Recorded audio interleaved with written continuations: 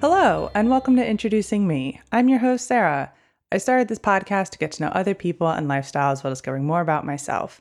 Each episode, I'll give a new guest a chance to discuss their background, culture, interests, or whatever they want to talk about to help increase all of our own worldviews. Today, I would like to introduce you to Tanya Hackney. She is what is known as a live-aboard sailor, which means that she lives on a boat. She has been living on a boat since 2009 with her family. So I am excited to get to know her, hear about her story and how she got to where she is today and just hopes for the future and stuff like that. So Tanya, why don't you go ahead and tell us a little bit more about yourself? Well, Sarah, thank you so much for having me on your podcast.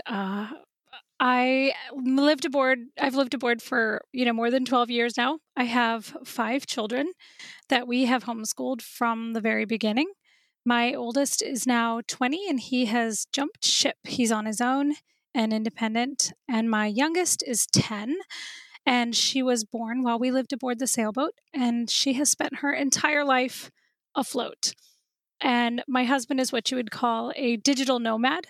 We are high school sweethearts who had this sailing dream forever. And we're also ex yuppies. We were living in Atlanta when we ditched the American dream and went back to Florida and bought a boat. And the rest, as they say, is history. We've been then traveling off and on for the last 12 years. So I'm going to start with probably like the most boring question I can ask, but how do you like legally live on a boat without like a physical home address? That's actually a really good question. And oddly, that's a very frequently asked question. We sold a house and we were homeschooling our kids in Pinellas County, Florida. And when I called the school system because they were registered as homeschooled. And I said, well, we've moved on to our sailboat. It's in a different county. But we're not planning on staying in this one place. How do I handle the kids' school records? And they did not know what to do about that. They had no idea. So I ended up using my mother-in-law's address just for school correspondence. And then to get mail, we ended up with a mail service called St. Brendan's Isle. And so I have this street address. It's a place that I've never been. I've never lived there. It's just a warehouse full of mailboxes, but I live at 411 Walnut Street along with like 80,000 other people. And when we get to somewhere stable, we can request the mail be sent to us in a packet, or you can pay a little bit extra per month and they will actually scan your mail. So if you have something important that you need to see, then you can have them scan it. The hardest mail is when you're on a little island and you just can't get it. I think the most pressing thing was the 2016 election. We voted from Grenada, and trying to get mail from Grenada, to get that ballot in on time was challenging. Yeah, that's very interesting. So, what is it like for your oldest son to now be off on his own and no longer on the boat? How is he able to stay connected with you?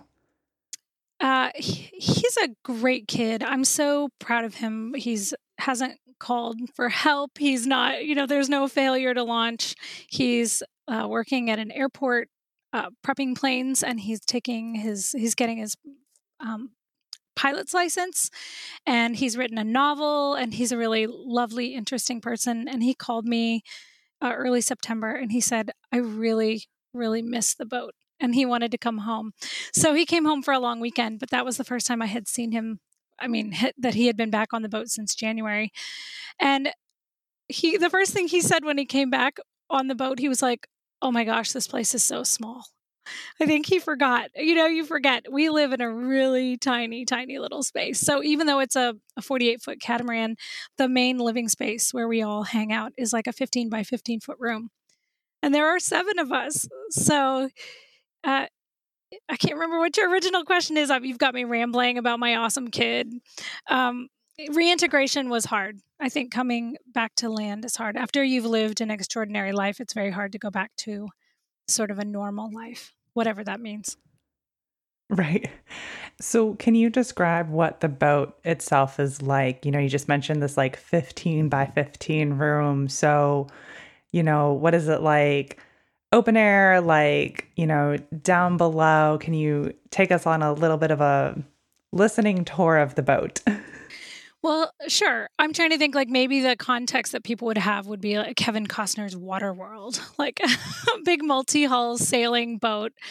It's a catamaran, so it has two hulls with a main cabin in the middle, and the main cabin is that 15 by 15 foot space. And in that space is, a desk area, a little living room, a little L-shaped sofa, a settee is what it's called, a table that seats 8 people comfortably, and a galley, which is actually surprisingly big for a boat. Most boat people come aboard my boat and think that I live in a mansion. Most house people come aboard my boat and they think that I live in a double wide. So I think it's all in your perspective. After you step aboard, you would step into the cockpit, which is where the steering wheel is, and where there's another table for it's an outdoor space where we can sit and have dinner when the weather's nice. It is somewhat enclosed, so you're protected from wind and rain. And then once you step inside, if you step to the right or to the left, it takes you down below, 2 little companionways that lead to the hulls. And in each hull, you have 2 cabins, one forward and one aft. And they're full-size beds in these cabins. They're up off the ground, so I'm climbing in and out of a bunk every night. And at some point, everybody has had to share with somebody else because there are only 4 beds and there are 7 family members. So, how often is it that you are landlocked to a port versus traveling other places? Oh, that's a really good question. We are we made this a lifestyle, and so that really changes the way that we view schedules and calendars and travel seasons. A lot of people will do this as a sabbatical. They'll take their kids out of school, they'll take all the money they've saved up, they'll buy a boat, they'll cross the Atlantic and cruise in the Mediterranean, they'll cross back over the ocean, sell the boat, and go back to their land life. And that pushes a schedule that's kind of crazy. Like you really feel pressed to travel because you don't want to waste a single day. We've been doing this for 12 years. We've never crossed an ocean. We have a kid that gets severely seasick, and we've learned through the process of traveling, kind of what our limitations are as a family and as a couple, and on our boat, and kind of what we really want to do and what we really like to do is live aboard and island hop. And so that's what we've been doing. And the number of days that we're actually sailing and moving from point A to point B during the year is very small. It's a very small number. Maybe, I mean, in a good year when we're island hopping a lot, you're talking like a month out of the year. A day here, a day there, 3 or 4 days there. The longest we've been at sea continuously is 8 days. And that was between Georgetown, Bahamas, and the east side of Puerto Rico. And that was in 2016. And then we spent 3.5 years traveling all throughout the Caribbean. We did a big circle from east to west.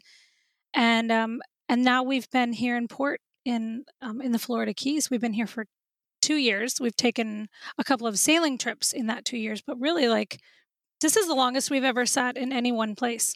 I mean, part of that is obviously the pandemic has changed travel, at least temporarily, maybe permanently. And some of it is that we have teenagers that are launching into their own lives and adventures, and that means we need to be a stable platform for them. And do your kids ever want to have more of a home life on land, especially since you do have one that gets seasick? The charm of our lifestyle isn't really the days on the ocean, although I happen to love days on the ocean and I love overnight passages with the stars shining and all of that. Some of us love the water and some of us don't love the water. The charm is being in a cool place and meeting new people and hiking up volcanoes and jumping in waterfalls and swimming with whale sharks and meeting other sailors, especially during hurricane season where they kind of stack up in the various hurricane holes, we call them. Um, we have spent a lot of time in the Florida Keys over the years. We have touched base here pretty much anytime we're going from the east coast of Florida to the west coast of Florida, if we're coming north or coming south or to and from the Bahamas. And so we've built a stable community here, and our kids have very close friends. I would say that this is where they feel, home is. And so we've had the best of both worlds where they've had all of these new exciting experiences either in solitude with just their family, traveling in isolated places, or, gobs and gobs of people, in a new location, and having these stable long-term friendships, which I think is really, really important. I mean, it really has helped them reintegrate because they already had a group of friends. I think it would have been much, much harder to come back to the US without having that, I guess, that cushion to fall back on. And is it difficult or is it a possibility to be able to stay connected online in all of these different places you're going? Yes, although I would say I think it's really hard. We're kind of like 100% in wherever you are. When you're in a new place and you're investing yourself fully, you're learning a new language, you're immersed in a new culture, you're, eating new food and hanging out with new people. It's not that we don't think about people back home. It's just that there's an actual time limitation for how much you can communicate with every single human being that you know. So we end up being very much like fully wherever we are. And when we come back to the United States and we're visiting with family or friends, we are fully here, with the people that we love. And when we're gone, we're fully in the new place. So it makes I guess I'm a bad correspondent in that sense. I mean, people keep track of us using our blog. Our families would follow our progress on a digital map. Like, where are they? Where are they? Are they safe? Are they on their way somewhere? Are they on their way back? And then, depending on how expensive phone calls or internet can be really expensive in places, and then you're spending a lot less time, communicating. And I was never on Facebook. Facebook is like a completely new thing for me, and I can't say that I love it. I love it and I hate it, but I was never, trying to keep up with everybody. Mhm.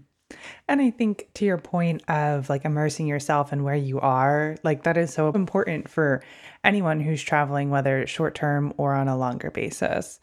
So, can you talk a little bit about the different cultures and some of the different places that you've been and how you've been able to immerse yourself and learn new languages and talk with the people around you? That is probably my favorite part about our life is really getting outside of, not just the box of our house, but really the box of our culture. I was actually thinking about this earlier and went so far as to look it up. There's a Mark Twain quote that I love. Travel is fatal to prejudice, bigotry, and narrow mindedness, and many of our people need it sorely on these accounts. Broad, wholesome, charitable views of men and things cannot be acquired by vegetating in one little corner of the earth all one's lifetime. I just love that quote because it traveling opened my eyes. Meeting all these new people from different walks of life really opened my eyes. Living on an island where I may be the only person who doesn't speak Spanish. I mean, I do now. Or living in on an island where you're the only white person. I mean, it's an important role reversal to have. It's really important to kind of turn your binoculars back on your own culture. When you're immersed in a new culture, you question things. It's a fresh view not only of their life, but also of your life.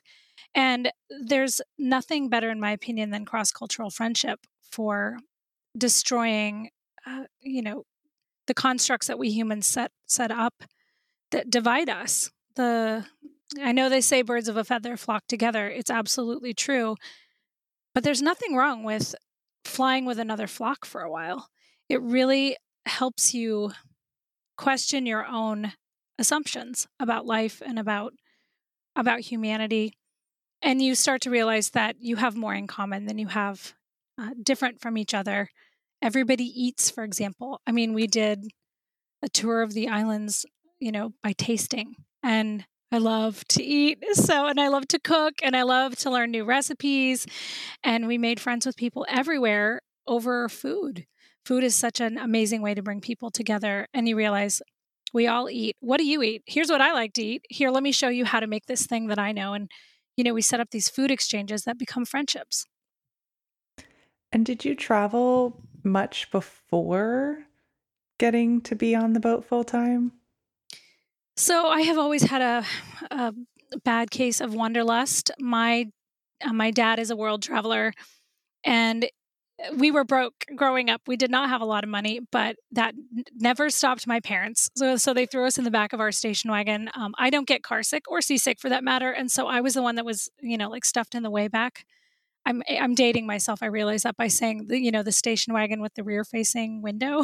So I was the one looking at where we had been as opposed to where we were going. So we drove all over the United States. I lived in Taiwan for a very brief period of time. My dad was doing some construction in Taipei, and my mom actually was pregnant with my brother and dragged, two little girls, me and my sister, 24-hour airplane flights to Taiwan, and she had my brother in a Taipei hospital. I actually honeymooned in Mexico, which was really fun, and I spent a semester abroad in Paris when I was in college. And so that was a really immersive experience where you're learning a new language and really, being a part of a different culture. So yes, I love to travel. I've always wanted to travel. Once we had a bunch of kids, we were like, how the heck are we going to travel with all these people? Can you even imagine packing up all your stuff and getting on an airplane? As much as we wanted to do it, it was much easier to, pack all of our stuff, sell sell most of our stuff, I guess, move onto a boat and then travel with the house. And we could have done an RV, but my husband loves to sail, and this was a really cool way. We got the microcosm of the world in the Caribbean. So I feel like we got to travel all over the world by island hopping. Right. Now, you just saying that about your mom being pregnant reminded me that you said earlier your youngest child has only known life at sea. And so I'm curious to know how it was being pregnant on board full time. And then did you like have to be stationed somewhere like in the time frame of which you thought you were going to have the baby? So we got pregnant and then promptly left the United States, and we were traveling in the Bahamas. I had found a midwife in Sarasota at this great little birthing home. I did not want to have a hospital birth. And she had given me this sort of like checklist. And she just said, whenever you can get to a midwife or a hospital, have them do your urine check and check your blood sugar and, check to make sure that you're gaining the right amount of weight. I mean, this was not my first horse and pony show, I guess, because it was baby number 5. I would know if there was something wrong. And so we just traveled island to island, and I would check in from time to time with little island midwives. I did learn on that trip that babies in the Bahamas are only born in Nassau and Freeport in the big hospitals. And so all the pregnant women go to Nassau or Freeport and stay with family or rent a place for the last month of pregnancy and then have a baby in a hospital. So that is not really what I wanted to do. Originally, I had said to my husband, don't worry about it. We'll just stop off at an island, have a baby, and keep going. Babies are born everywhere. It's no big deal.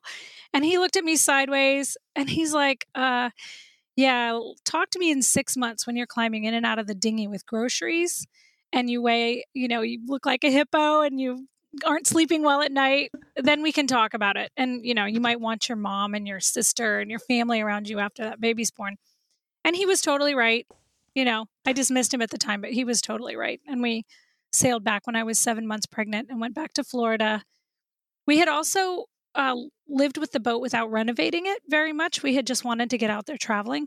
And so because we lived with the boat for a year, it wasn't very kid friendly. And so when we came back to have the baby, we also built a sleeping space for a baby. And we, redid the upholstery and rebuilt some cabinetry in the galley just so that it would be family friendly. We also decided that we were going to make a go of it and this is not a trip, it's a lifestyle. I don't think we knew that at the beginning, whether it was going to be a trip or a lifestyle.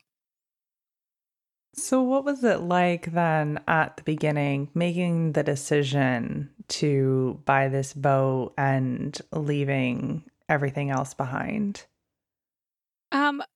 Just terrifying. What do you expect? It was like everything is telling you don't do this. You're 30 years old. I don't think we were even 30. I don't even think we were 30 at the time. We were in our 20s and we're like, instead of buying that house further out in the suburbs and buying the nicer car and, doing this thing that everyone else was doing, maybe we should sell everything and buy a boat. And everyone's like, what are you thinking? What are you even thinking? Like, how are you going to fund your 401k if you're crossing an ocean? So it's kind of this swimming against the stream. You definitely have to silence fears and criticisms and self-limiting beliefs in order to go do something different.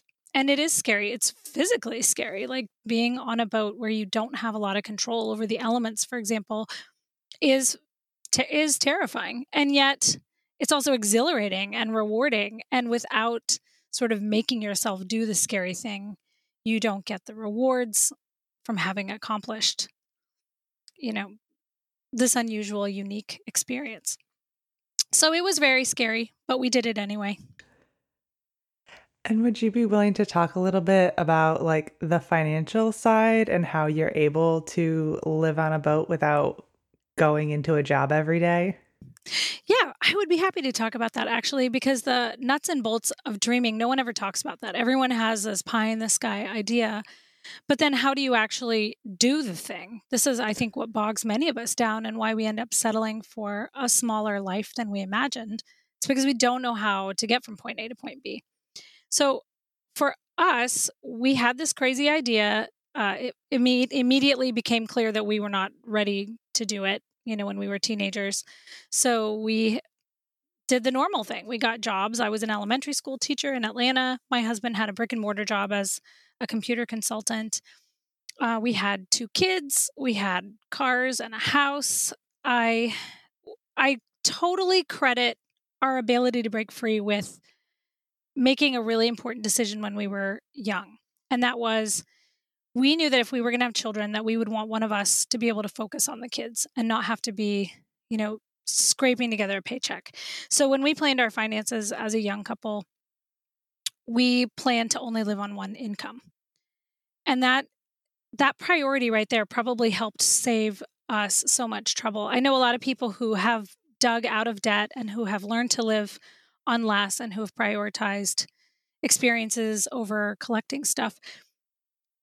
But we got a really big head start because we had already decided to live within our means and to not go into debt and to pay off any existing debt and to only live on one income, so that when I quit teaching to stay home with my kids, we didn't feel that loss. I mean, yeah, we lost gravy, but we didn't lose the meat and potatoes. And then my husband was building a business that actually he could become a digital nomad.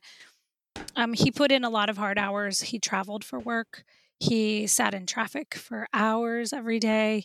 He had a job and a salary and, only a certain number of vacation days. We've both done the rat race and we didn't really like it. It wasn't very fulfilling. And I'm really glad that we were able to break free. And the reason we were able to break free is because we prioritized making memories, collecting verbs, I say, instead of nouns, instead of sort of the materialistic path that our culture was sort of pushing us toward. I'm trying to think if there were any other like practical things that we did. We also tried to live simply. We became very self-sufficient. I learned how to cook and bake and grind my own grain. And we gave up our dishwasher one year and decided to do our dishes by hand because we thought that would be good preparation for living on a boat. It is good preparation. I think if you really want to accomplish something, you have to almost put yourself in the mindset as if you're already achieving it. And, pretend as you're living in your house that you're already living on your boat. What are the things that how are you going to live? And we began to think that way. And when you're thinking that way all the time, it makes this sort of impossible thing very possible. So now we're coming up on the holiday season, the gift giving galore.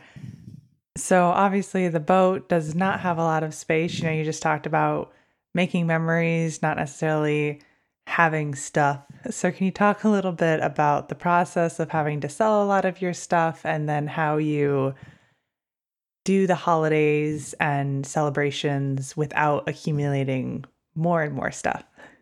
Yes, I would love to talk about that. We have a very unconventional view of holidays and of birthdays and Christmas and all of that. Um, we are kind of lucky in that my oldest child is very inquisitive, and he started asking questions about Santa Claus when he was like 4, like way, way, way before they're supposed to ask about Santa Claus. And I made a promise that I would never lie to my children. It's a very hard promise to keep because it's easy to tell white lies to your children and you want to protect them from things and you don't want to always tell them the whole truth. But when he asked me point blank, is Santa Claus a real person? I was like, how can I hem and haw? I could talk about Saint Nicholas, that he was a real person. He has a really inspiring story, from the 3rd century after Christ. But the Fat Man in the Red Suit bringing presents down your chimney, I'm not going to be able to tell that story with a straight face. I'm not going to be able to sleep with myself at night if he asked me, like, tell it to me straight, and then I didn't. So he never really believed in Santa Claus. And since he was the oldest child, he then, of course, bequeathed his knowledge to everyone else. So we never really played the Santa game.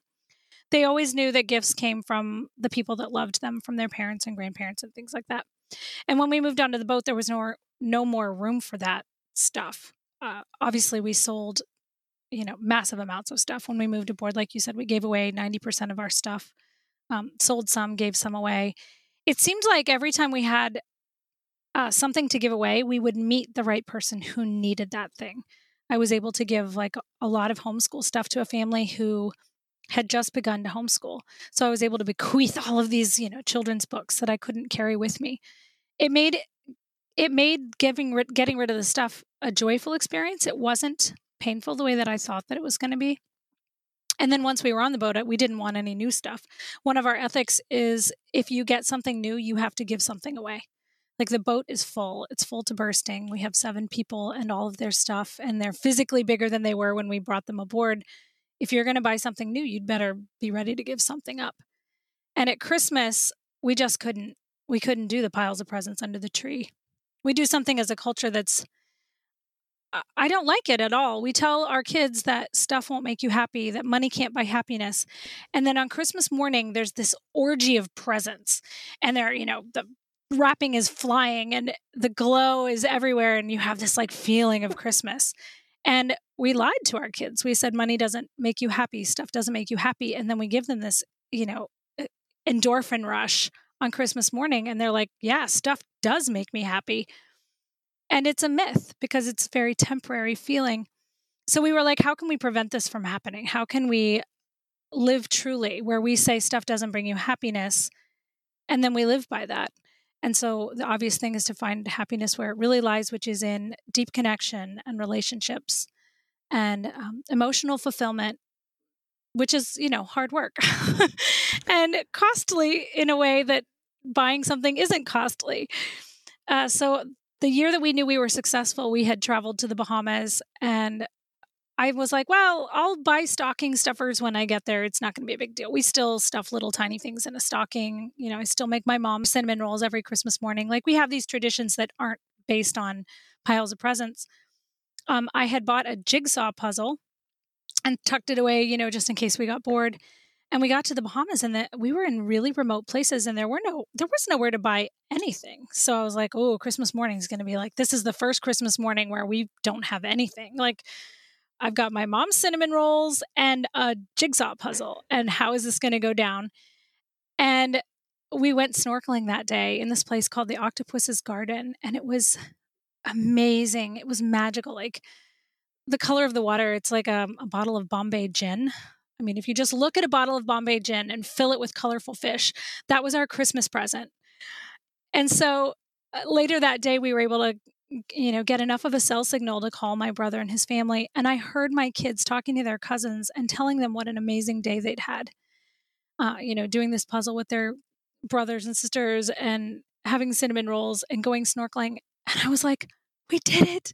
We did it. We did something amazing. Like we didn't have the Christmas orgy and everything's fine. Everyone's happy. Like we made this amazing memory and it didn't, like in the Grinch Who Stole Christmas didn't come in a box. It was really, really cool. And then we just continued to do that for all the years since then. We take any money that grandparents or friends or Anybody wants to give us something, we say, don't give us anything. Just give us money, and we're going to go make a memory, and we'll send you pictures. And we've been able to do just the coolest things, ski trips. And one year we were in Cartagena, Colombia.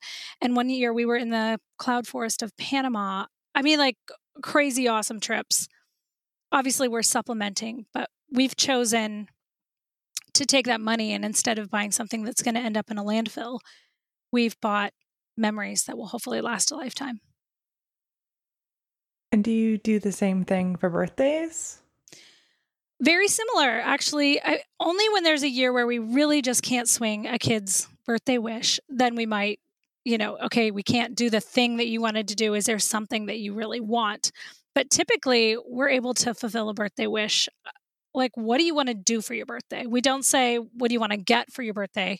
What do you want to do for your birthday? And then they come up with something, and we try and make it happen. And there have been some really cool opportunities, just horseback riding through the rainforest, or going on ATV trails in the wilderness. My son, Sam, recently asked for snow for Christmas. He really, I think because they were raised in Florida and raised on a boat and are always hot, he thought like the coolest thing would be snow, and his birthday's in February. So he knows there's snow somewhere. And with the help of my mother-in-law, who works for Allegiant Airlines, and my close friend who lives in Maine, I was able to give him snow for his birthday. And it was the best. So yeah, we do that. We do that as much as possible. Collect verbs and not nouns. And so you mentioned that you originally were an elementary school teacher, and of course now you're homeschooling. So can you talk a little bit about the difference between those two, and maybe if there are challenges in homeschooling? I feel like this has such broad application right now, because I think at no time in history have so many people sort of experienced homeschooling, or what they were calling homeschooling. I mean, I can't even imagine a school being thrust upon me. I chose to homeschool my children. No one said to me, your kids can't come back to school on Monday. I'm sorry, you might be homeschooling for up to a year and a half. I mean, it would have been really, really hard. I had a lot of sympathy for everybody. And I had old friends who contacted me, and they were like, how do you do this? I have no idea how to do this. This is horrible. And so the first thing I would say about homeschooling is homeschool is not school at home. I think what a lot of people were doing on the fly during COVID was school at home, or school virtually, which is really hard. It's really hard to teach, especially little kids, without hands-on and on location, and without manipulatives and conversation and community. Those things are really hard. I taught kindergarten. I can't even imagine trying to do it on a screen. So homeschooling can be so many things. For us, we were fly by the seat of your pants. Very much our curriculum was driven by a location. Where are you, and what can you learn about? I remember doing a crossing to the Bahamas, and it was a very calm day. So we were motoring across the Gulf Stream, this big, beautiful, deep body of water, and there was sargassum floating everywhere. So we grabbed a net and scooped up some sargassum and put it in this clear plexiglass tank that we had, and we gave it a little shake, and you could see all of these camouflage sea creatures in the sargassum. And we pulled out our microscope that we carry, and we started looking at things under the microscope, and plankton and algae, and we found this teeny tiny little seahorse that was perfectly camouflaged with the sargassum. That was science for the day. And I could give you, 1,000 other examples, where we did a history trip up the East Coast one year, and they were learning about, slavery and about, the Civil War, and we were walking through a plantation. And in Charleston, there's a really cool place, and the slave huts are still there because they were built out of brick. And it's a museum now that explains different aspects of slave life. Like, you cannot replicate that from a book. You just can't. So there's a lot of real life learning that happens. All my kids can cook, and they can bake, and they can fish, and they can do like a million things that they would never have learned inside a classroom. That's a really cool opportunity. At the same time, I still think they need to learn to multiply, and they still have to do algebra. And of course, I taught all of them to read, which is sometimes an arduous and painful task. And so sometimes it's unpleasant because you're making them work and they would rather play. And so, it's like equal parts hard and amazing, like the rest of life, probably. Is there anything that you do not like teaching them or like struggle to get them to understand? Long division. Why is long division so hard? I don't know why long division always involves crying. Always. It always involves crying. I can make you cry so fast. Like, I don't care whatever little acronym you come up with for like divide, multiply, subtract, bring down. We use like dad makes super burgers and they're always like, "What do I do now?" I'm like, "Dad makes super burgers, divide, multiply, subtract, bring down."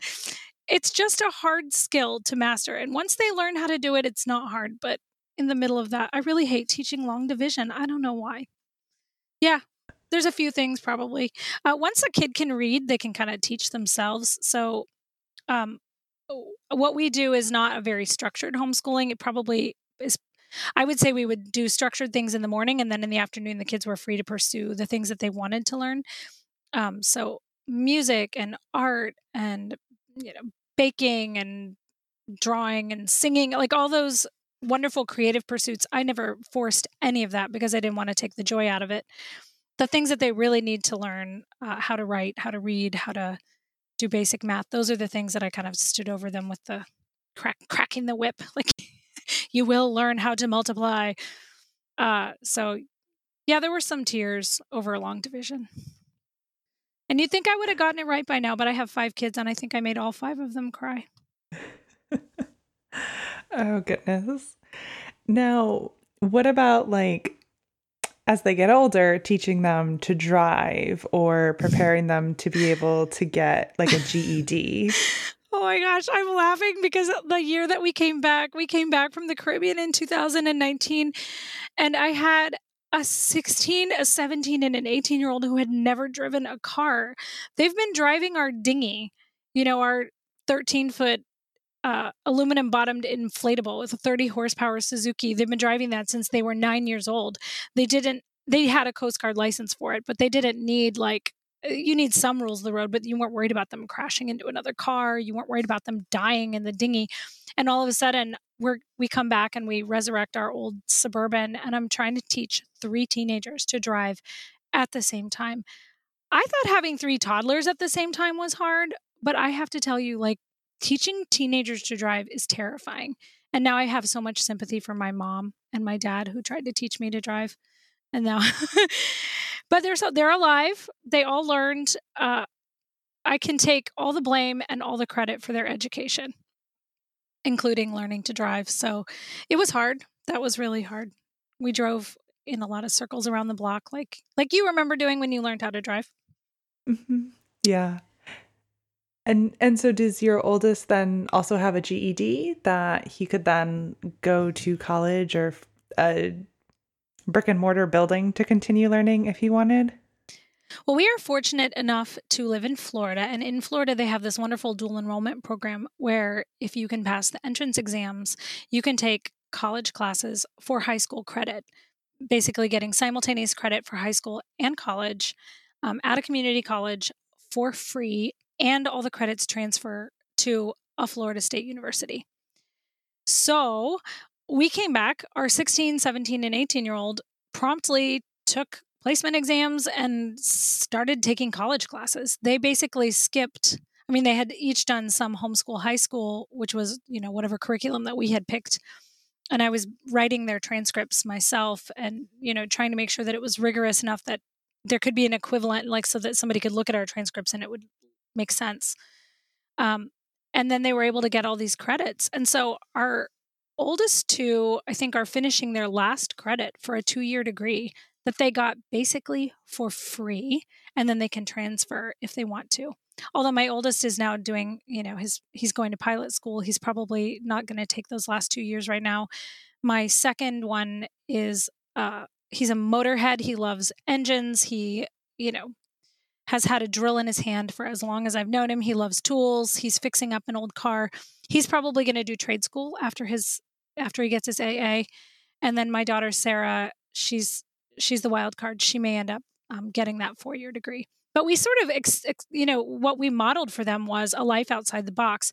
So I guess we shouldn't be surprised that they are not following sort of the prescribed course that I did when I was a kid. I knew when I went to kindergarten that I was going to college. I just knew. It was like a, speeding train you hop on and it takes you to this destination. And we've shown them that there is a very different kind of destination for every single human being. Kind of like whatever you want to do, go after it. Right.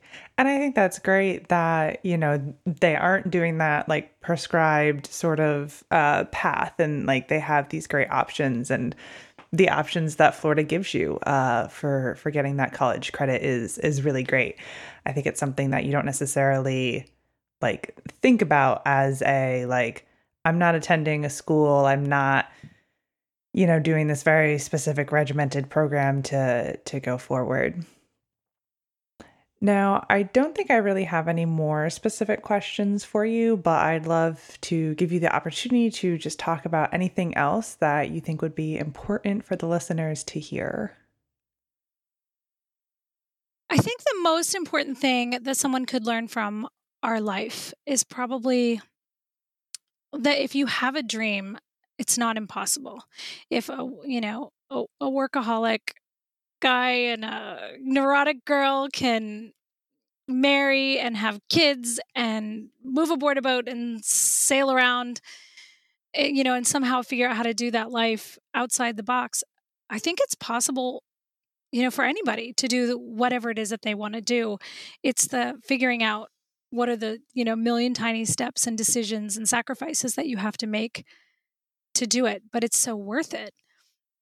I felt so passionately about that message of, overcoming your fears or living despite your fears to go do something extraordinary, that I wrote a book about it. And my memoir came out this year, and it's not a book that I wrote for sailors. It's a book that I wrote for anybody who has a crazy dream and wants to read some life lessons about living a life with purpose. And so, little shameless self-promotion here. The book is called Leaving the Safe Harbor, The Risks and Rewards of Raising a Family on a Boat. And it's a collection, as much sea stories as it is life lessons. Sailing is a wonderful metaphor for life. And so even if you've never stepped foot on a boat, I think whoever you are out there, you could appreciate some of the life lessons we learned. Definitely. Now, at the end of every episode, I do ask a random question, usually not very much about what we've talked about. But I think this is going to be a little bit to what we're talking about, but still, I think random enough. And that question is, if you could have one physically big ticket item, not necessarily like big ticket dollar figure item, but something that you can't bring on the boat, but you would love to have, what would that item be? You are asking a person who has everything she has ever wanted, and probably more than I've ever wanted. What item would I have? Okay, I know what it is. It's a bathtub. It's a bathtub. If I could have a bathtub. I miss the bathtub that we had in our house. It's like the only thing that I miss about living in a house. And even if I had a bathtub, like even if we could figure out how to install one on Take Two, the amount of water that you would have to make with your desalinator, the number of hours you would have to run your generator, or how many sunny days it would take to fill the fill the batteries with solar to make enough water, and then to heat the water using your, the generator, heat exchanger to create the hot water to fill that. It's impossible. It's an impossible situation. So I guess that's a completely unachievable object. For me, it's a bath. I'd love a bath.